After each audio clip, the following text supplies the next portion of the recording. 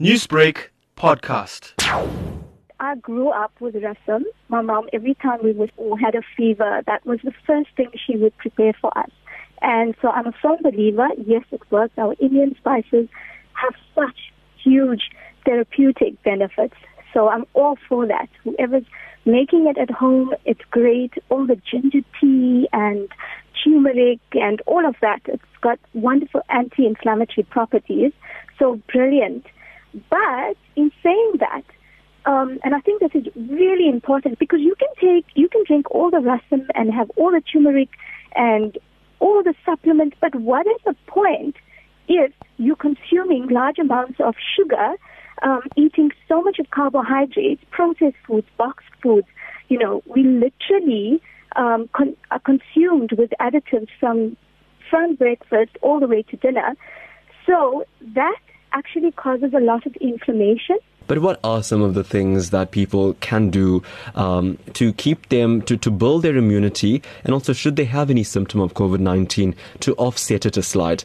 Okay, I wouldn't advise haldi milk because, again, that's phlegm. It just creates a lot of phlegm in the body. If you do the haldi, it's in water.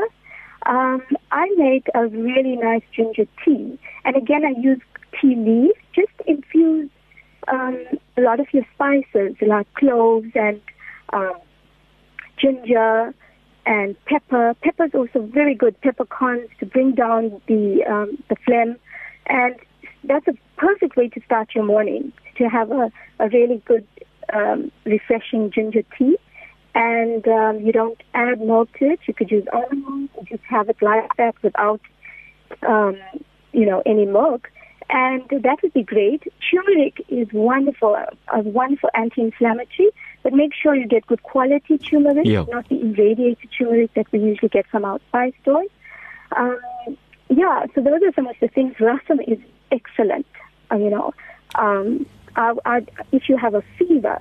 Explain the science, doctor. I want to know why is it so recommended. What is the science? What do those ingredients do to the body? I think that it is the jeera that's really good for lowering the fever. But I do believe that the spices have such therapeutic benefits.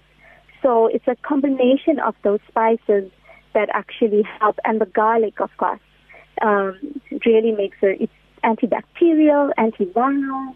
So that's wonderful if you have a fever and flu-like symptoms. Newsbreak, Lotus FM, powered by SABC News.